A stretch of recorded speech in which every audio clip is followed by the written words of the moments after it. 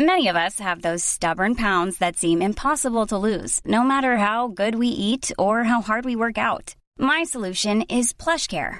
PlushCare is a leading telehealth provider with doctors who are there for you day and night to partner with you in your weight loss journey. They can prescribe FDA-approved weight loss medications like Wegovy and Zepbound for those who qualify.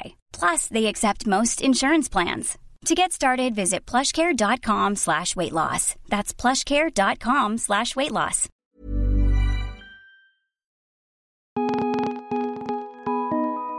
This is the Vice Guide to Right Now, a daily rundown of all things Vice.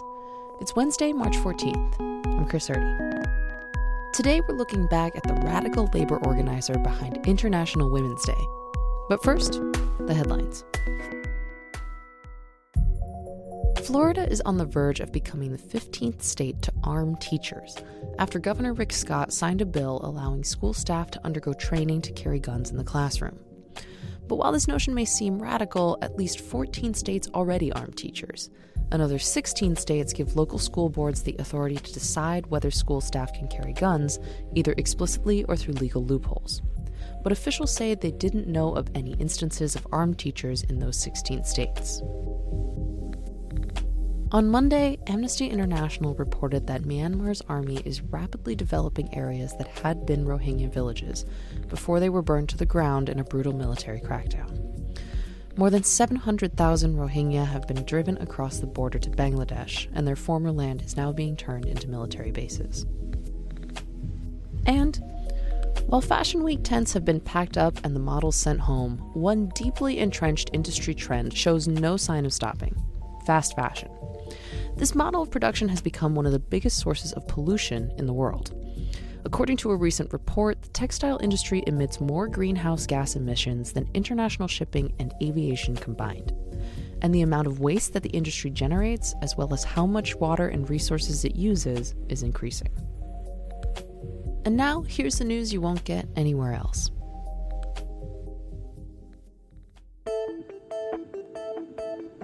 International Women's Day was last Thursday, March 8th. It was celebrated in over 100 countries, spotlighting women's achievements and the continuing struggle for equality.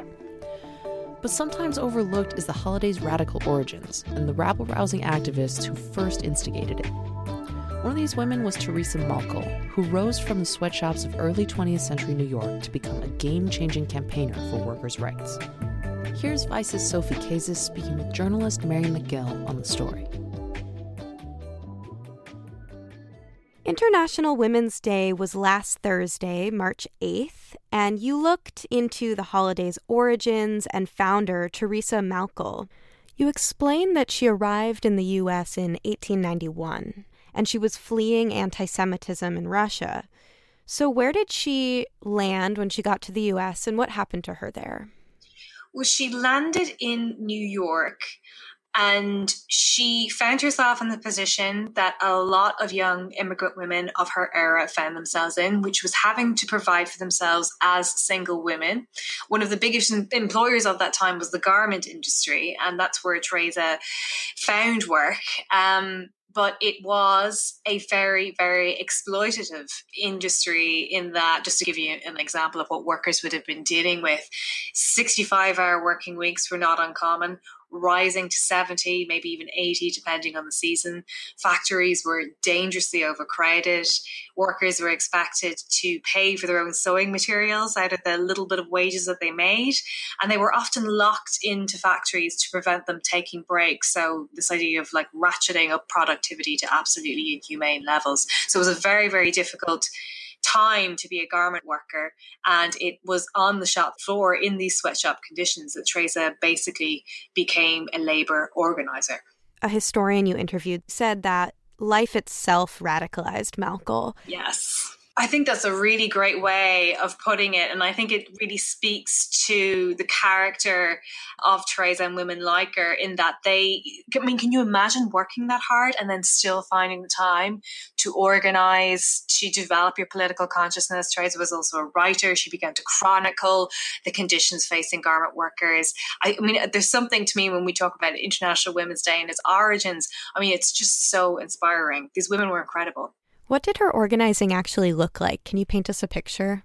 Well, one of the things that stands out, because it kind of brings together a lot of what we remember her by, is it brings together her writing, her journalism, and her activism, was the great, what's called the Great Uprising of the 20,000. And it was the biggest women's strike that the world had seen up until that point, and it took place in 1909. And it was garment workers like Teresa, and she wrote about it. You know, she wrote about these strikes that were taking place in the streets. And as she wrote about it, she realized, you know, there's an incredible visual effect to see these women with their placards marching through the streets, because it raises awareness of the conditions that they face when they go to work. So it became a key way for kind of getting it into the public's mind, getting it into broader channels, the difficult conditions that these workers were facing. So that was, you know, that's one example of the many things that she did. You know, we talk about her as like a key founder of what we now know as International Women's Day, but she did so much. She did so much, but that's a good example of one thing that she did. And she also wrote for a socialist newspaper, correct? Yes, and that's exactly where she was writing about the struggles of the garment workers, of where she began to see the potential for strikes to be used in a way that could change public opinion and could bring about real structural change in terms of laws and conditions for workers. Not only did she write for a socialist newspaper, but she actually wrote an entire book about the shirtwaist workers' conditions. And this book came out just before the famous Triangle Shirtwaist Factory fire, where many women like Teresa, who were garment workers, were trapped in the building and died. How did the timing of her book affect her ability to make change? Well, I think it was there. She had written it the year before this terrible fire, the Triangle Shirtwaist Fire, had taken place. It remains to this day, just to give people an idea of the context and the significance of what happened there, it remains to this day one of the worst industrial disasters in US history. 146 people died, most of them women. And so the fact that Teresa had written this book about garment workers striking, just like the workers who died in the Shirtwaist Fire, the year before, it was still topical. But then, of course, an absolute tragedy like this, the book took on a new form, and between public outcry and the kinds of, you know, stories that Teresa had chronicled in her work, it became part of the movement for change that ultimately saw labour laws reformed, which is really something. So what is the actual origin of Women's Day, the precursor to what we now know as International Women's Day? How did it begin? That's a great question, because if you ask historians, if you look at the material, no one can tie it down to an exact place or an exact time. What they do know is that what we now know as International Women's Day was celebrated in an official capacity for the first time in the US. But we do know that Teresa founded what was known as Women's Day, which is a precursor to what we now know as International Women's Day. And it was held in February 1909 in New York City. An amazing crowd, 2,000 people turned out. They were not expecting that. And they listened as feminist women, as socialist women, basically outlined why equality was so important and why women's suffrage, which of course was a huge issue at the time, was so important. So we do know that Teresa, in her capacity, she was working as part of the women's wing of the Socialist Party of America at that time. It was her suggestion that put Women's Day in place, and from Women's Day, many branches grew. Today, what's the legacy of Malcolm's work? If we look at labor in the US and the garment industry specifically, what do we see? Oh, I think that is the most important lesson to take away from the work of Malcolm and all the women of that era, because it was something I discussed with one of the academics I spoke to for this piece. And she made a great point. She said, conditions were difficult then, they are still difficult now. And what she was talking to was the difficulties that garment workers in the US and right around the world, most of whom are female, face to this day.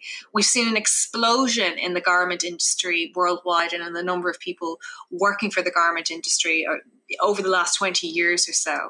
But simultaneously, we've seen the rights fought for by women like Teresa been systematically rolled back on in the US and elsewhere. So in a lot of ways, what the garment workers were fighting for, what the original founders of International Women's Day were fighting for, remain to this day as relevant as ever. And so when we celebrate International Women's Day, sometimes it can be a bit of a lifestyle feminism thing, a bit of a go girl thing. And, that has its place. But we should remember that these women were working women. They were working class women. They were immigrant women. They were fighting for the right to feed their families. They were fighting for the right to work. They were deeply political. The origins of the day is deeply political. It's about pushing back against structural oppression. And I think that we would do well to remember that every day, but particularly on International Women's Day. And some of the changes that labor organizers like Malkol fought for at the time were things like weekends and sick time, overtime pay, which now, years later, we're actually seeing rolled back, and the conditions are looking more and more like they did at the time of Malkol. Exactly. And, when you look at what Teresa realized, and what a lot of the women that she would have fought alongside realized in order to get those rights, is that women had to stand together. If you want to, bring in rules around your working regulations in terms of maximum hours, having your weekends off, pension rights, sick leave rights, all of these things, women need to stand together, but also fundamentally, they need to back up that solidarity with action. Sometimes we kind of don't realize that our world is structured the way it is because of the people who came before us, who demanded that we should have days off, who demanded that, if somebody gets sick, then that doesn't mean that they are out on the rear. They can still have a job to return to. They can still be looked after when they're sick, because as a worker, they should be entitled to these things. All of these rights had to be fought for. And again, that's what we see in the garment workers, the women of the garment workers back in New York in the early part of the 20th century. They were radical. They were radical at that time. In so many ways, they still remain radical, because as long as those rights are under threat, those who defend them will find themselves up against a system that, wants to make as much money as possible. And part of that, of course, is not treating workers in the way that they should be treated. Another smaller legacy, but still really interesting, is the phrase, which is now very famous, women's rights are human rights. And a lot of people attribute that phrase to Hillary Clinton, actually. But in your article, you talk about how Teresa expressed that exact sentiment in one of her writings. Can you read her words? So this is from a 1909 essay entitled The Woman Question. And she wrote, "The woman question is nothing more or less than a question of human rights. That the emancipation of woman means, in reality, the emancipation of the human being within her." So there she is, long before Hillary Clinton ever made the refrain famous, drawing the connection between women's liberation and human rights. So if she worked so hard as an organizer and affected so much real change and was really a formative figure in labor organizing in the early 1900s, then why don't people know about her? That is a great question. And I think to answer it, you would probably need to take a step back and ask that question about so many women across time and across history. I certainly know in my work, I love looking at histories of forgotten women and writing about them. And over again, you encounter stories like Teresa's, and you just go, how do we not know? These are so inspiring.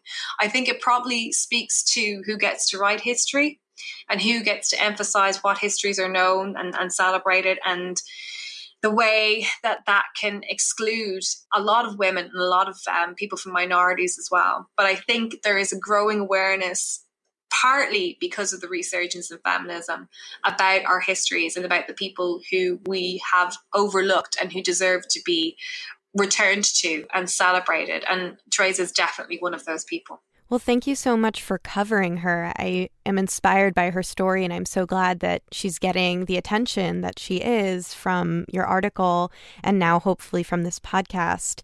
If you could say what you wanted your readers to take away from this piece, what would it be? I would like readers to take away the following. It's a quote from the piece, and it comes from one of the academics that I spoke to, Deborah Steinstra. And she said the following when I asked her a very similar question about what can we learn today from those amazing women of the garment workers era. And she said, I think the most important lesson is to work together for change. We are stronger together. A single voice isn't enough. We need to stand together and to be consistent over time and resist and fight against oppression and fight for others who don't have the same access to that collective power. And that, I think, is the most important thing of all. To read the full article, go to broadly.vice.com. That's it for now. Thanks for listening. And tune in again tomorrow for another Vice Guide to Right Now.